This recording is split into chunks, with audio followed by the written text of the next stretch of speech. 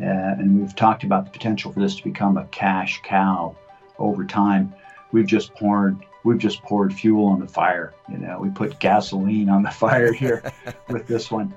Joining us for a conversation is David Cole, the CEO of EMX Royalty, the royalty generator.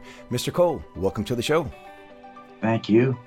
Pleasure to be here. Honored to have you with us today, sir, as you have some breaking news for shareholders, as EMX Royalty has just consummated a watershed moment with the announcement of the royalty portfolio purchase agreement with SSR Mining. Mr. Cole, thank you for allowing me to be the first to say congratulations, sir, on a significant milestone on what may be the biggest company event in the history of EMX Royalty.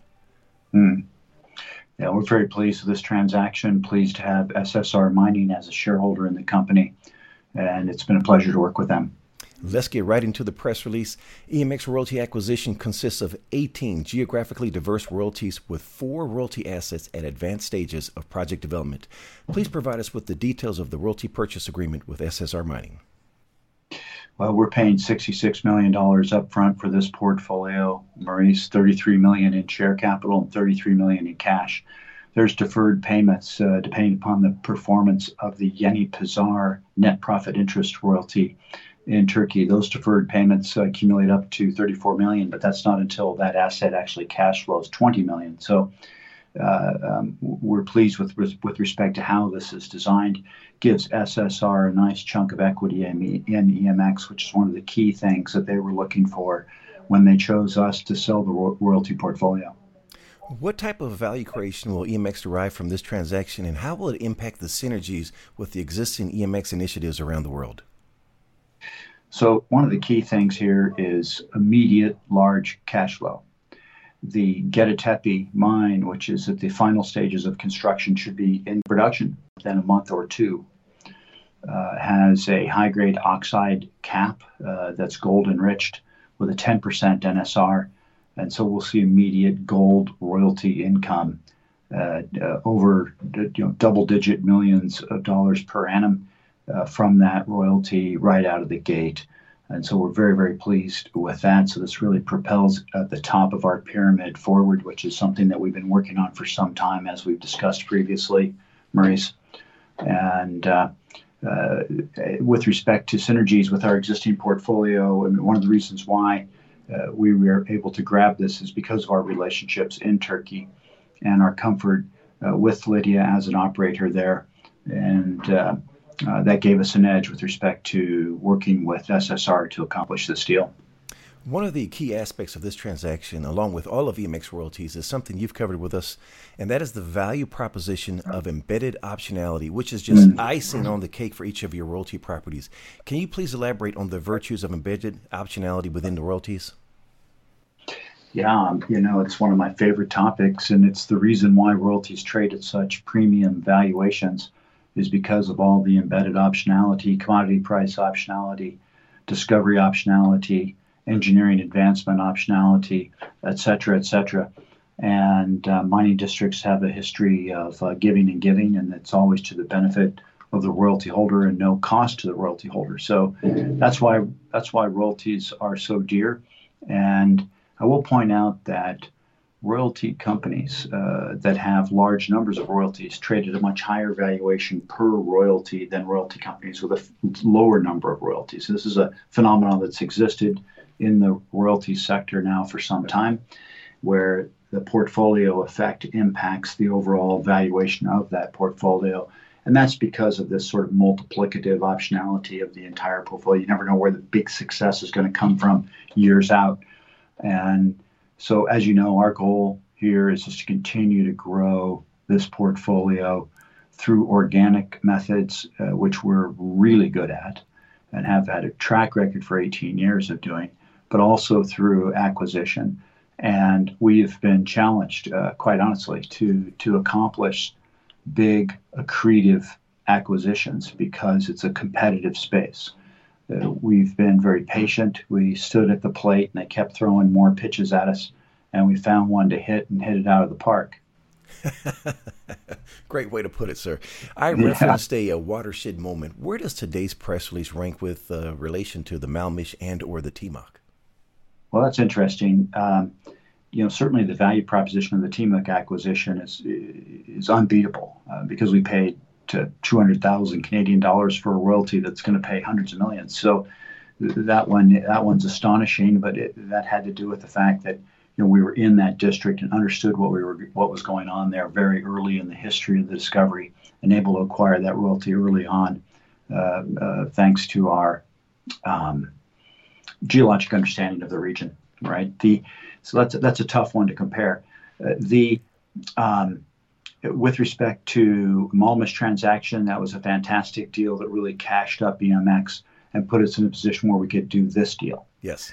And so, step by step, we're building this company.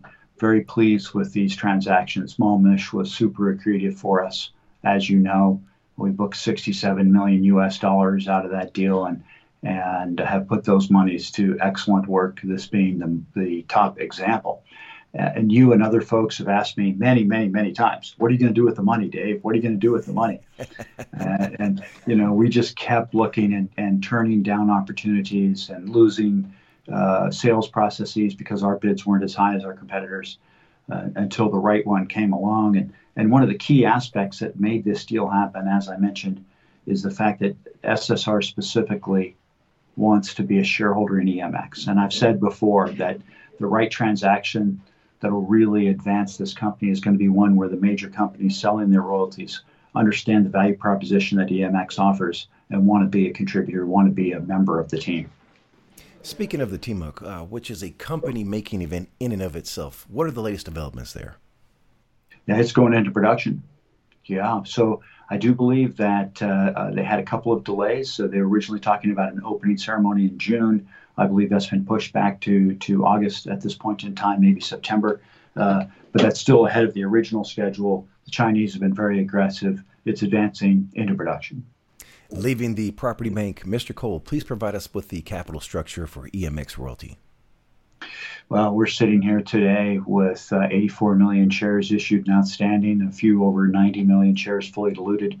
That's not including the shares that we will issue to SSR, which on a pro forma basis will be approximately 12% of the company. So that'll push us up towards the 95 issued and outstanding and over 100 million fully diluted at the completion of this transaction, which should hopefully occur within 4 to 5 weeks, in my opinion. Sitting here today with about $30 million in cash. Of course, those monies get paid to SSR as part of this transaction as well. We have about $20 million in tradable securities and long-term investments in our portfolio as well. And no debt at this time. However, we will be taking on a small $10 million debt from Sprott. We appreciate their support as a capital partner for EMX. They've helped us out in the past as well. That puts us in a situation where even though we're putting out $33 million USD to SSR for this transaction, thanks to Sprott, we'll still have a nice cushion here with respect to money in the treasury to continually advance our organic growth, which is our job one, as you know. And just for the record, ladies and gentlemen, I plan to match my bullion purchases with shares in EMX Royalty, as I believe the company has the potential to melt up. And I'm talking about the stock price, of course. The stock price, in my opinion, is at a fire sale, and that is Maurice Jackson's opinion, but not really just my opinion. Mr. Cole, you and I both know some of the most prominent names in the natural resource space. They share the same sentiment in reference to EMX Royalty. In closing, sir. Happy to have those guys on as contributors. Yes, sir. Yeah. In closing, what would you like to say to shareholders? Well, we're in a situation here today where the Balya royalty, a 4% uncapped royalty on the lead zinc silver mine in Turkey, is coming into production. Xinjiang is advancing the Timok project into production. Of course, Leeville's in the background. It pays every month. And we have an immense amount of optionality within our pyramid that's bubbling up towards the top. And these names I'm throwing out are just examples of that. And we've talked about the potential for this to become a cash cow over time. We've just poured fuel on the fire. We put gasoline on the fire here with this one. And the Gediktepe 10% NSR and the oxide gold cap will just propel our gold income in the company here substantially over the course of the next 3 years, and we're very excited.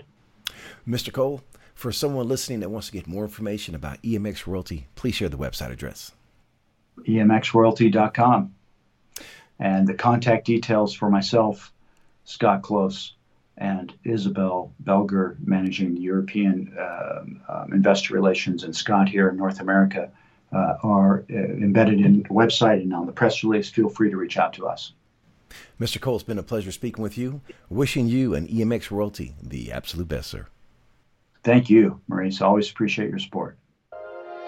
The information presented on Proven and Probable is provided for educational and informational purposes only, without any express or implied warranty of any kind, including warranties of accuracy, completeness, or fitness for any particular purpose. The information is not intended to be and does not constitute financial, investment, or trading advice, or any other advice. You should not make any financial, investment, or trading decision based on any of the information presented without first undertaking independent due diligence and consultation with a professional broker or competent financial advisor.